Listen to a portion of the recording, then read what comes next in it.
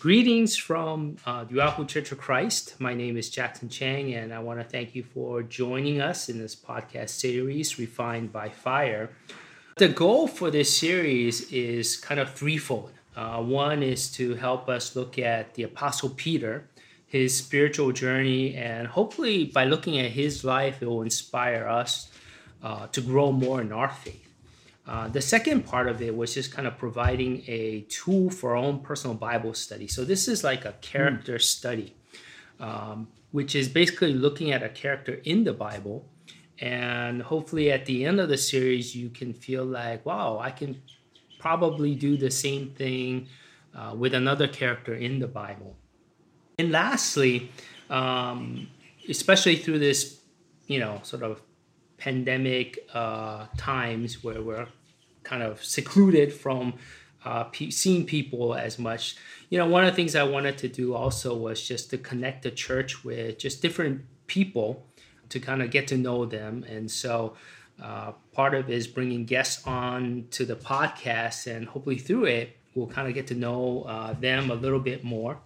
The third goal kind of came about because of my son Samuel, who was asking what I was doing when I, recorded the first podcast, and jokingly he was like, "What, just you?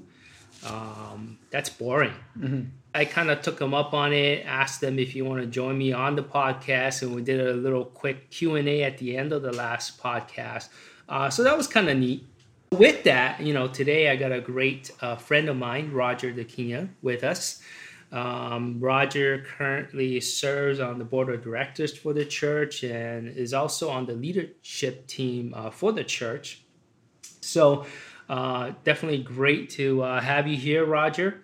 Good to be here. Good to be here, Jackson. Thank you. Yeah, and maybe you can tell us a little bit about yourself. Okay. Well, first off, thank you. To you and just the opportunity to share in this podcast, and to all the listeners out there, thank you for taking time out to, to follow these podcasts and these insights that I think the Holy Spirit really put on Jackson's heart to make available to the church. So that's been exciting. But as far as myself, I've been around the church and I think my discipleship started in 1990. I was baptized in October of 1990 in the campus ministry here in Oahu. Awesome. And then shortly after that, I actually went on a mission team to Hilo in 1991 with the original mission team planting to Hilo, and then had stayed there for about 3 years, and then went on another mission team, our second mission team planting to Guam. Actually, that was in 1994, July of 1994. So it had been in Guam from 94 all the way through 2004. And in the 10 years that I spent there, really, serving and helping and trying to do what I can, I was able to get married. Luckily, God saw it fit for me to find a perfect best friend and perfect partner. Definitely married up. So I married Leanne in 1997, or rather she married me in 1997. So we got married, and then we had our first child in 2000. That was Marcus. And Tressa, shortly thereafter in 2002, she was also born in Guam.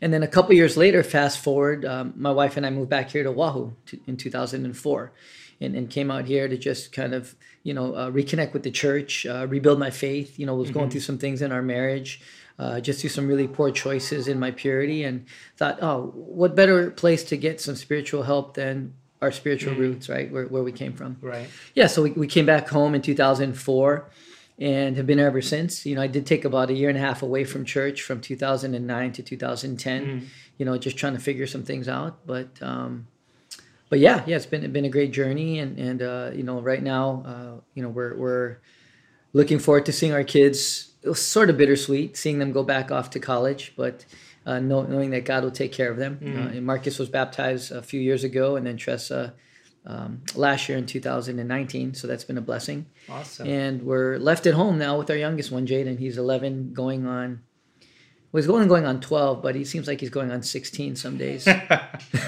So that's kind of how it is. Well, that's great. Thank you for sharing. And sounds like you definitely been around the kingdom and been part of some pretty exciting things. let's just dive in. The theme scripture of our series is from 1 Peter 1, verses 3 through 9. It says, "Praise be to the God and Father of our Lord Jesus Christ. In his great mercy has given us new birth into a living hope through the resurrection of Jesus Christ from the dead, and into an inheritance that can never perish, spoil, or fade. This inheritance is kept in heaven for you, who through faith are shielded by God's power until the coming of the salvation that is ready to be revealed in the last time. In all this you greatly rejoice, though now for a little while you may have had to suffer grief in all kinds of trials. These have come so that the proven genuineness of your faith, of greater worth than gold, which perishes even though refined by fire, may result in praise, glory, and honor when Jesus Christ is revealed. Though you have not seen him, you love him, and even though you do not see him now, you believe in him and are filled with an inexpressible and glorious joy, for you are receiving the end result of your faith, the salvation of your souls." I really love this scripture, and I think it's definitely fitting for us today with Sure. all the things that are going on with COVID-19 and the effects of that. I think it's good to remember that we will go through griefs and trials and different things. Peter is writing to us basically telling us, hey, you know what? If we just hang on and persevere in our faith, ultimately that faith will give us hope of one day receiving salvation for our souls. I really appreciate his perspective because this is written towards the end of his life. And I think he's kind of sharing from his own life how his faith had been refined by fire through the different things that he has gone through. And he's encouraging us to persevere just like he had. Just a little recap on the first podcast, which is the intro to our series. We looked at spiritual blindness from John chapter 9, and how sometimes we can get caught up in different things that keep us from seeing Jesus clearly, or seeing the incredible things that God is doing. In this series, we're going to be looking at different things that Peter has to work through in his own life, and eventually for him to become the man that God intended for him to be. So today, we're going to be talking about overcoming sinfulness. Okay. So let's just kind of step back and look at, well, what is sin? What do you think is sin? How do you define sin? It's kind of funny you asked that question, because there was a Bible study earlier today where basically that was kind of the topic, was sin. How do you define sin? What is sin? And it's just, I don't think ironic. I think it's spirit-led that the question is fitting for this time. Sin, when I look at it through the Bible and through the lens of just being the created, it's a block. It's a hindrance. It's a separation. Something that sort of puts a obstacle between me and the fullness that God desires for my life, and the fullness that God desires for me to have in him. It's something that prevents me from really seeing God to his fullest extent, I think, in a lot of ways. And also, I think it's something that prevents me from being created in his image, in the image that he originally intended for me. Mm-hmm. So, it's interesting because I always, there are different things. I remember when I first kind of came around the church and started studying the Bible. I remember, I believe it was the second sermon I heard when I visited our fellowship of churches. mm-hmm. I remember one of the brothers was up there talking about basically sexual immorality. And he just kind of laid it out, and he goes, well, that's what the Bible says. Right. And it was funny because at that time, I wasn't really a Christian. I wasn't pretending to be a Christian. But I thought in my mind, well, I mean, why is this so bad? And I remember when I started studying the Bible and looking at sin, what the Bible defines as sin, That was one of the things I thought too. I was like, well, why is lusting bad? It seems like everybody does it. And so part of the question is kind of thinking about like, well, why is sin? Why is it bad? Because a lot of times I think, did God just like randomly pick, let's just call that a sin? The deeper I dive into that, the deeper I realize that there is effects of sin. Sure. And there's a reason why sin is sin and why sin is bad. And it's interesting that you brought up that whole point because I think most of us are familiar with that passage in Isaiah 59 verse 2, right? How sin separates us from God. Sure. What's interesting is a little bit later in that chapter, in verse 10, it says, like the blind we grope along the wall, feeling our way like people without eyes, and midday we stumble as if it were twilight. So describing like how we are when we are in sin, Sure. not just separated from God, but like, having a hard time seeing clearly. We're going to take a look at and see how this applies to Peter. Let's go over to Mark chapter 1. And, when you think about when Peter was first called to be a disciple, what's the passage that comes to mind for you? I think I'll probably say Mark 1 and just the calling in terms of, like leave everything and follow me. That whole idea of just come follow me, and I think of Andrew coming to him and being excited and being like, hey, I found the Messiah and I don't think he believed. I think it was kind of hard for him to actually believe that when Andrew went to him and called him. But that's kind of what I think about, during Peter's calling. And the other thing that comes to mind is just how quickly, I'm not sure how quickly after that his name was changed, but that basically, he had a new identity once he did follow Jesus. That was kind of cool. And that he was chosen. And I thought that, just being selected was a great thing as well. So Mark 1 verse 16 through 20, it says, as Jesus walked beside the Sea of Galilee, he saw Simon and his brother Andrew casting a net into the lake, for they were fishermen. Come follow me, Jesus said, and I will send you out to fish for people. At once they left their nets and followed him. When he had gone a little farther, he saw James, son of Zebedee, and his brother John in a boat preparing their nets. Without delay he called them, and then they left their father Zebedee in the boat with the hired man and followed him. When I think about, Jesus and his first disciples, which Simon Peter was among them, this is the scripture that kind of comes to mind. It's one of those staple passages from our first principle studies, right, on discipleship. Jesus comes to them and says, come follow me. What strikes you about this passage? About the scripture, I think two things actually. The verse right above it where, it talks about repenting and believing the good news. That strikes me because I think there has to be a mind change in order to come and follow.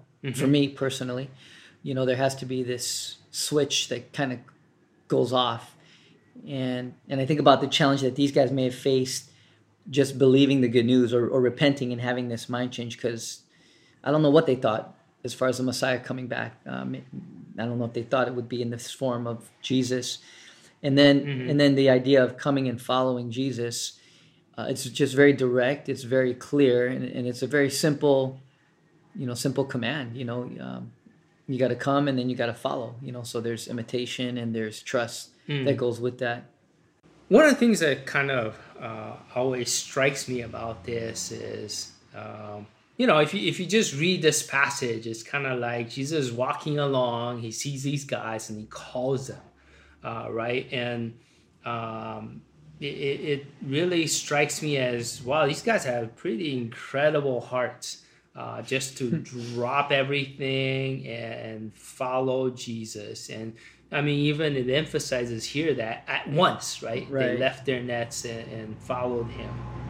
I'm just grateful that God called me to be a Christian during this time. To be a Christian in the first century, or even at this time, was, I can't imagine. I'm very faithless, I think. It would be tough for me just to leave everything I have right now and just say, you know what, I'm going to follow this man. Yeah. So, yeah, it would be tough. Yeah, I mean, same thing for me. I just think, wow, I mean, just dropping everything, family, career. Um, and what's interesting is when you just read this passage, you think, well, it seems like they hardly know this guy. It's just, maybe they've heard some stuff about him, but really doesn't seem like they really have an understanding of who this is. And at times I think, wow, that should be the heart that I should have. When I kind of think about it, I think, I don't know if that's necessarily what God wants from each one of us, just to blindly follow. So we're going to dive into some of the other passages that talk about the interactions that Peter and Andrew and some of these guys have with Jesus, because I think it can open our eyes to see a little bit more into what goes on. Because kind of like what you mentioned earlier, how there was a whole interaction with Andrew, his brother, and stuff. This passage is really not the first time that Peter meets Jesus. Let's jump to John chapter 1. And in John chapter 1, verse 35 through 39, it says, the next day, John was there again with two of his disciples. So John here is referring to John the Baptist. And it says in verse 36, when he saw Jesus passing by, he said, "Look, the Lamb of God." When the two disciples heard him say this, they followed Jesus. Turning around, Jesus saw them following and asked, "What do you want?" They said, "Rabbi," which means teacher, "where are you staying?"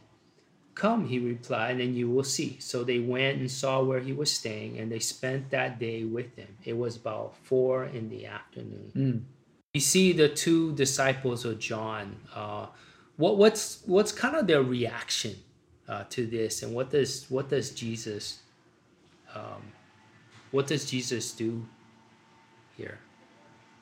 Well, they asked, they saw this, and they're like, like, what do you want? It's more, I think, surprise, I guess, would be kind of something I would think that they experienced.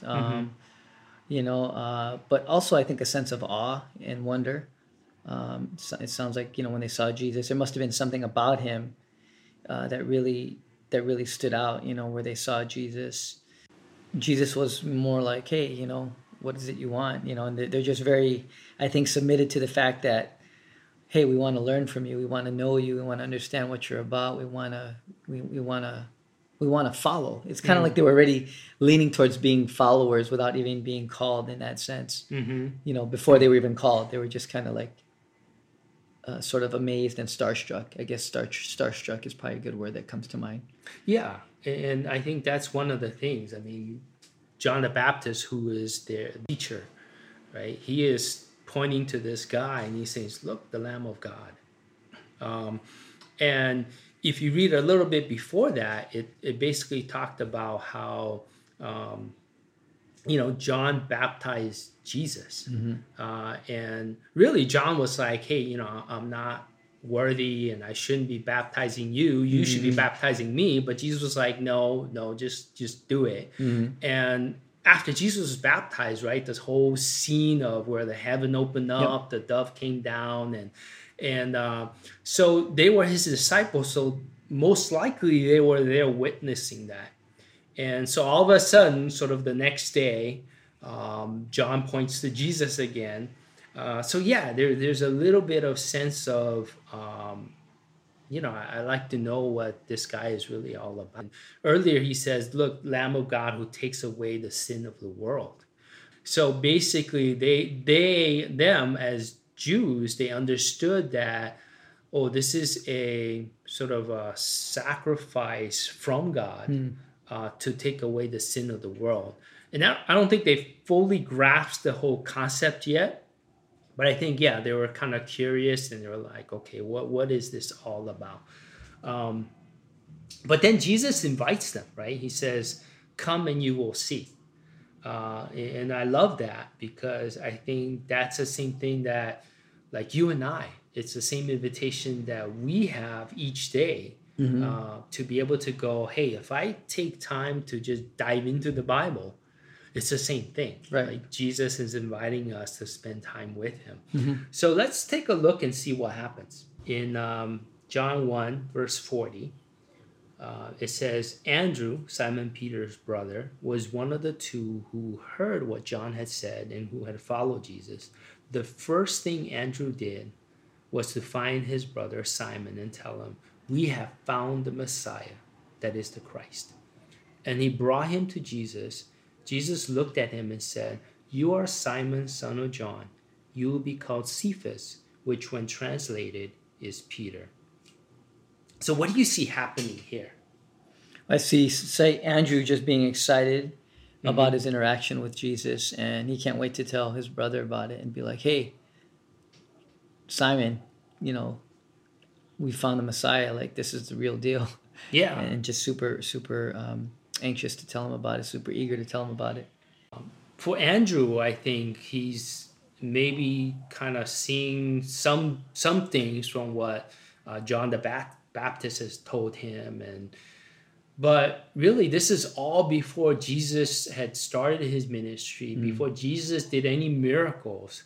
But somehow, whatever happened during that time that he spent with Jesus, the next day it was like, wow, we found the Messiah. And that's great when you see that his heart, it says the first thing he does, he goes and finds his brother Andrew and brings him to him. So when you think about this passage in Mark chapter 1, what do you think about that? Like, how do you kind of put those two together? As far as reconciling the difference between Mark 1, where it's Simon and Andrew responding right away. Yeah. Different time frame, different time period. Yeah, it's not the same scene, basically. And one of the things that we see here is that this is actually happening in John 1. It's actually happening before the scene in Mark 1. So a little bit of geography in all of this. John 1, it says in verse 28, it says, this all happened at Bethany on the other side of the Jordan where John was baptizing.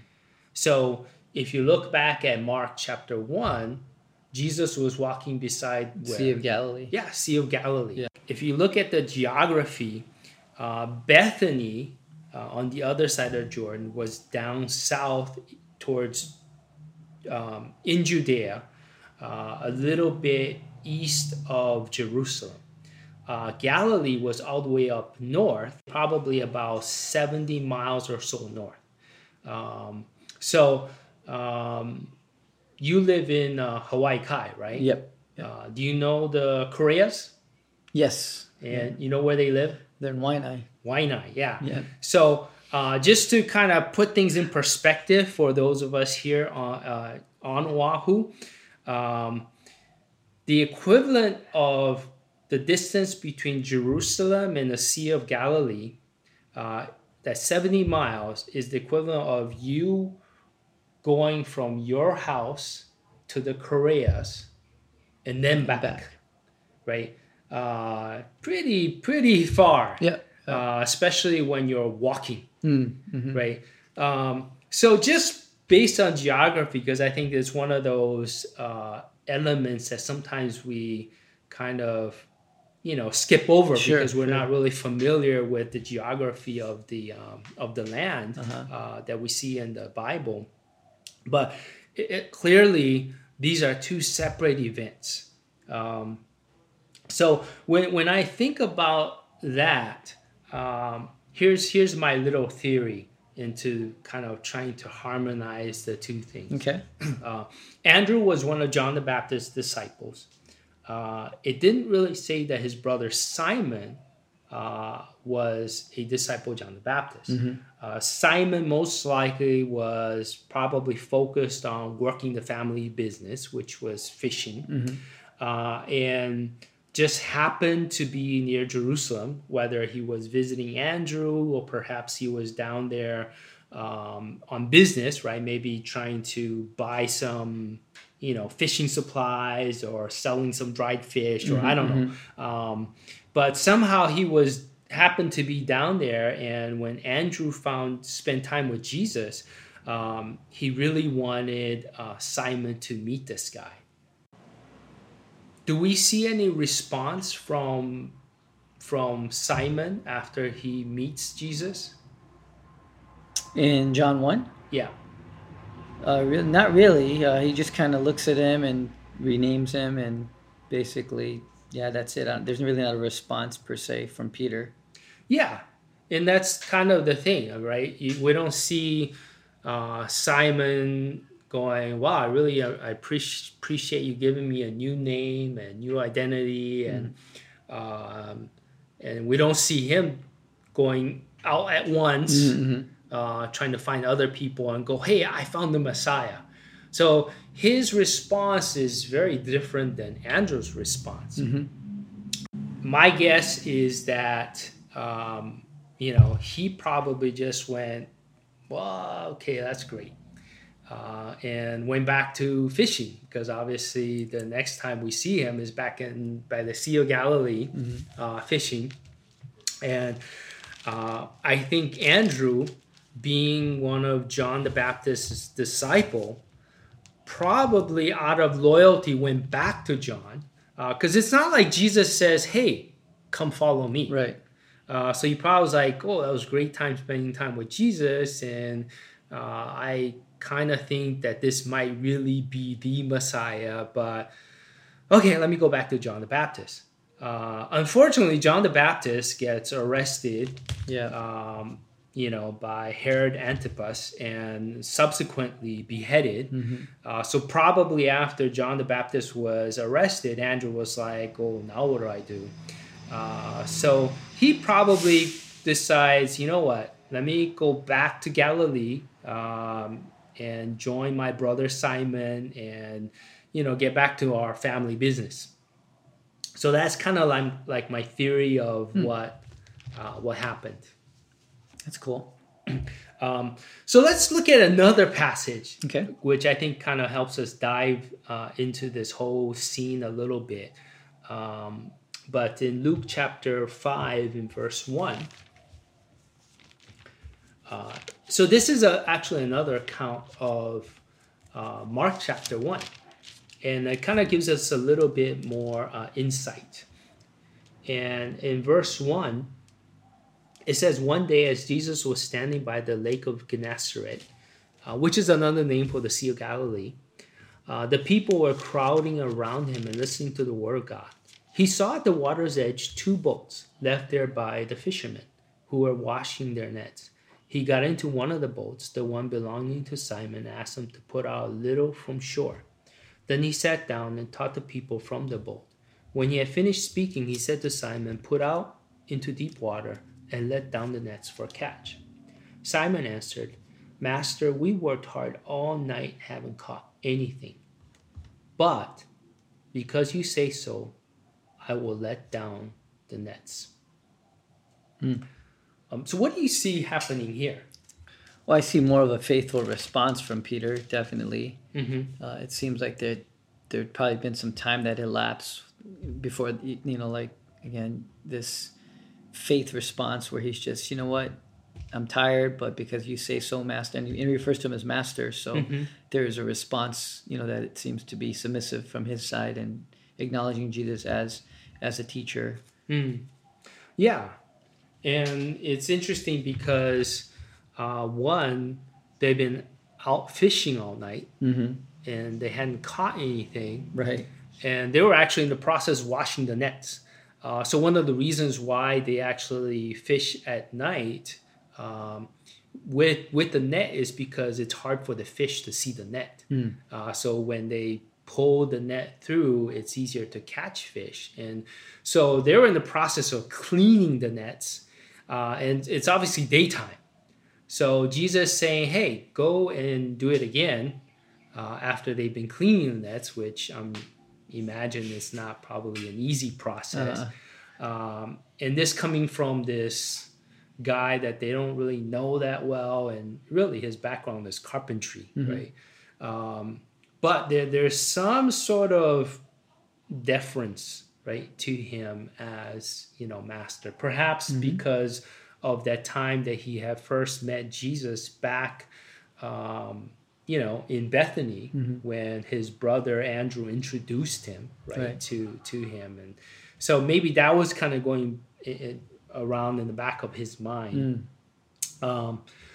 And, let's read a little bit on to see what happens in verse 6. It says, when they had done so, they caught such a large number of fish that their nets began to break. So they signaled their partners in the other boat to come and help them. And they came and filled both boats so full that they began to sink. When Simon Peter saw this, he fell at Jesus' knees and said, go away from me, Lord. I am a sinful man. For he and all his companions were astonished at the catch of fish they had taken. And so were James and John, the sons of Zebedee, Simon's partners. Then Jesus said to Simon, don't be afraid. From now on, you will fish for people. So what do you see happen here? A miracle executed and demonstrated by Jesus, with a great catch. And the response from Peter is basically humility, one of, I think, awe and wonder, where he's just like, you know what, Jesus, don't even be near me because I'm such a sinful man. I don't deserve to be around you. And that was basically it. And then Jesus gives him this calling, this choosing to go and become not just a fisher of fish, but a fisher of men. So. Yeah, and we'll talk a little bit about that, because I think there's a difference in when we look at first Simon calls him master. In that Greek word for master is epistates, which is kind of like that. There's somebody who is in authority, but more like a rabbi, like a teacher. Okay. After the catch of fish, right, he says, go away from me, Lord. He addresses him as Lord, which in the Greek is different than the whole master thing. The Greek word for that is kurios, which is kind of, calling him Lord, but almost a equivalent of the Hebrew word for Jehovah. Okay. It carries a stronger and higher authority. So I think, there's a little bit of a change in the way that Simon Peter is seeing Jesus. At first, he was probably like, okay, I acknowledge that there's some authority that he has, perhaps as a rabbi, and certainly from his brother's perspective, and perhaps he was kind of partly listening to Jesus when he was preaching as he was cleaning the nets, that he thought, wow, yeah, this guy is definitely got something going on. But all of a sudden, from that catch of fish, he thought, okay, yeah, maybe this is the Messiah, right? And once he realized that, what was his response to Jesus? He fell to his knees. Yeah. Fell to his knees. Was he like, wow, great, I'm going to follow you? No, I think he was saying, go away from me. I'm a sinful man. So I think there was this kind of like, I'm unworthy type of response. Yeah. So one of the things that, when we put this together with Mark 1, I think we start seeing that it's not just this quick interaction where Jesus was just walking by, right? There's a lot more depth into that whole interaction that Jesus has with Peter, where I think the reason probably why he wasn't as excited and didn't really see Jesus clearly was because of sin in his life. And I think that's one of the things we start talking about this whole topic of sin, is that it can kind of blind us spiritually, where we don't see things clearly. Sure. And I think that's kind of what Simon was going through. And he's beginning to realize who Jesus is. And his response is, man, I'm not worthy. Right. Away from me, Lord. We don't know exactly what sins or different things were in his life. Perhaps it's just left ambiguous for us so that we can relate to him, because, we're all sinful. When you think about how sin can keep us from seeing things clearly, like, how do you think is this true in your life, in your, journey of faith? I think much like Peter, when I think about Peter and his interactions with Jesus, even as you kind of, outlined things and went through the sort of the chronological possibilities of how things may have occurred, I think of Peter being distracted, when Andrew came to him in John 1 and, not really maybe feeling it, being designated a name, being designated a different choosing or calling and not responding. So for me, I think that's kind of what sin does for me. Like, whenever I've chosen sin, it creates a distraction in the sense that I'm no longer able to, I think, see God, and let alone see Jesus in the full extent that I should be able to see him, right? With the cross, with the sacrifice, with the love, with the giving up of himself for my sin, for those specific things that I'm doing wrong.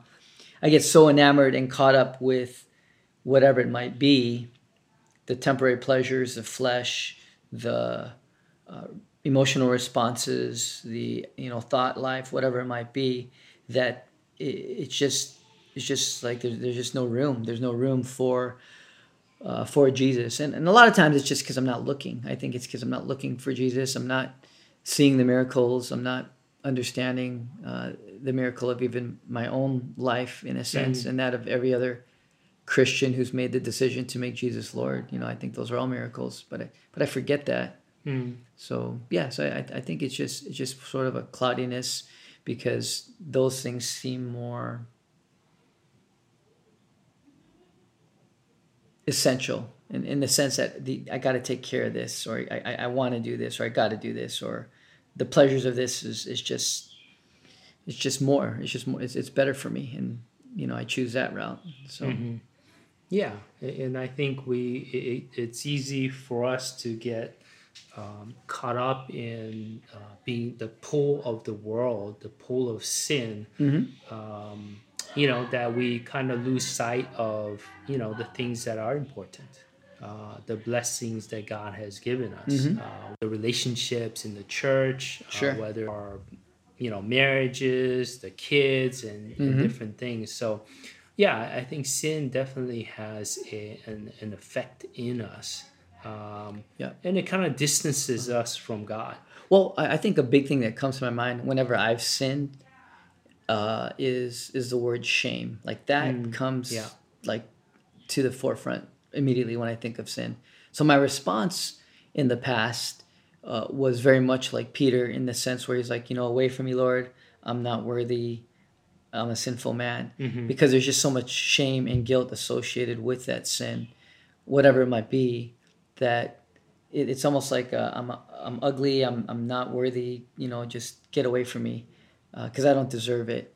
So that's a word that really comes to my mind, and I think if I were to summarize just the spiritual blindness that occurs, I think a lot of it is self-inflicted based on that emotion, because it is a very powerful emotion. It just causes me to feel more, I guess, more bad about what I just did or said or looked at or thought or vocalized, whatever the sin might be, right? And it's just a response Yeah, and I appreciate you even bringing that up because, yeah, I think when we sin and get wrapped up in that shame, right, the guilt and the shame, it's hard for us to see ourselves. I think the way that God sees Oh, us. absolutely, absolutely. Yeah, Yeah. that's one of the reasons, why I think Peter had a hard time seeing Jesus for who he was, and then being able to, you know, take that step to go, wow, this is something that I want in my life. What do you think helped Peter in the end in this I think encounter? in this encounter, I think the one thing that really helped him was basically this this promise that there's a greater purpose for your life. There's a Mm-hmm. greater calling. There's a greater substance to your life. Like it's just not about working and making the money and then doing it day in and day out and day in and day out Mm-hmm. and existing. Jesus was really giving him such a great calling to basically catch men, and to go after men, and I think that was probably one of the things that helped him feel like, man, there's more to me. I'm not just a fisherman. Mm-hmm. I'm not Yeah. just a fisherman. There's so much more to my life than what I thought it was. So I think that was one thing, and just seeing Jesus's, I believe, mercy and grace, even in his approach to him, where he was like, "Oh, get away from me! I'm not worthy of you," Mm-hmm. and just him encouraging him, and filling him with courage, saying, "Don't be afraid. Yeah. Don't be afraid." I think that's a big thing. Yeah. I mean, to me, that's the thing that I think, hits home, right? When he says, don't be afraid. Um, because I think, a lot of times I can feel that where like I'm not worthy. Mm-hmm. Um, but to have Jesus just go, you know what? Don't be afraid. It's all Sure, right. sure, yeah. Here's my vision for you. Here's the purpose that I want for you in your life. Mm, it's a And great like you point. said, yeah, there's something greater out there than maybe what we are able to see. So I think that's a great thing. Is a great thing about Jesus. Yeah, well, what I was going to share was this calling to not be afraid. When I think back on my Christian life 30 years ago as a 19, 20-year-old college student, single, you know, uh, eating college food and Mm, and responding, there was fear. There was fear to follow Jesus, to take up this calling and to respond to the being chosen. There was fear there, and I think about 30 years later, being married, now for almost 20 22 years, and father of three, and mm-hmm, being much older and having gone through life's crazy valleys and peaks as well. mm-hmm, But there's still fear there, and there's still this reminder that I can still be afraid to mm. surrender my job, my life, my health, my space, my time. So yeah, it's just such a great reminder. So I appreciate that. That was one thing that really came to my mind when you kind of highlighted that scripture there in verse 11. Mm-hmm. And I think for all of us, we just have to realize that, yeah, are we unworthy? Yeah, absolutely. Mm-hmm. But the great thing for us is to know that, Jesus is saying, don't worry about it, Mm. right? Just come and follow me, and we'll be able to do great things. Something else to note, which is related to what you mentioned at the very beginning of our podcast about being chosen. In Matthew 4, it says, verse 12, when Jesus heard that John had been put in prison, he withdrew to Galilee. Leaving Nazareth, he went and lived in Capernaum, which was by the lake in the area of Zebulun and Naphtali. So, what I wanted to get from this is, we all kind of know, okay, Jesus' hometown was Nazareth. Mm-hmm. But when he began his ministry, he moved to where? He moved to He Capernaum. moved to Capernaum to start his ministry. Yeah. And Capernaum is the hometown of Peter. Hmm. Was it a coincidence that he had met Andrew, Peter, and Philip back in John 1 down in Judea. But when he starts his ministry, he moves right to the hometown of where Peter they're lives. from, where Peter's from. Yeah, I mean, kind of neat because Yeah. I think it gives us a new perspective on the verse in John 15, right? In John 15, verse 16, it says, "You did not choose me, but I chose you." And so Jesus actually makes that intentional effort to move into the same town and area where these guys are from. And those are like kind of small villages. So it's pretty interesting when I think about all this. But, I mean, the topic that we're looking at today was overcoming sin. Right. Obviously, Peter had to overcome in his own life the sinfulness in him so that he could follow Jesus. What would you say for us? Like, how do we overcome sin in us? That's a good question. I feel like for the first 20 years of my discipleship, it really was hit and miss. I think, there was a lot of sin in my life, everything ranging from impurity to anger to deceit to, indulgence and pride and everything in between. And I think for me, the one thing that I really felt different the last third of my Christian faith and my spiritual journey has really been this mind change and this heart change, really, from understanding, it's really the only reason I'm able to overcome sin. And I'm going to speak specifically to purity because I'd lived such an impure life for so long.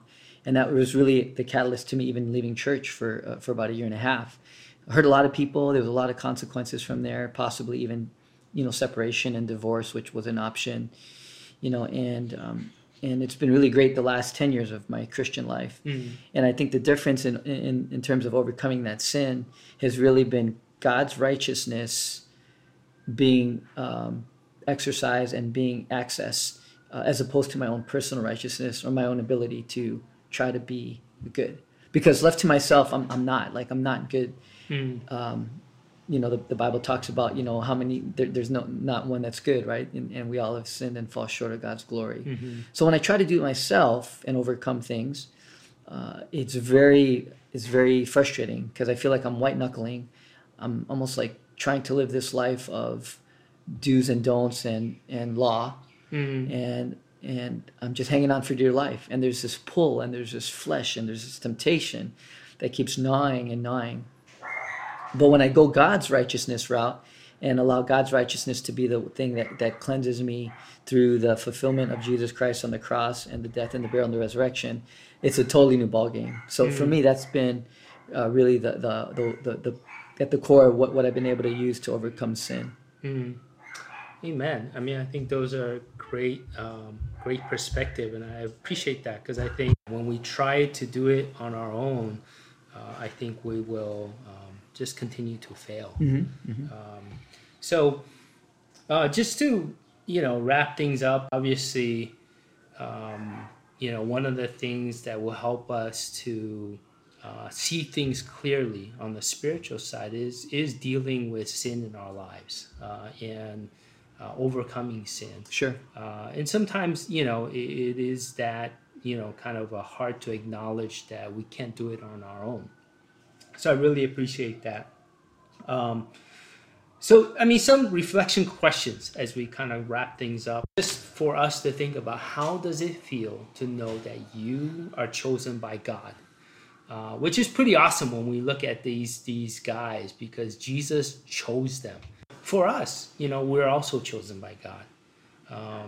I think another question is, what are the sins in our lives that keep us from seeing things clearly? What can we do to overcome those sins in our lives?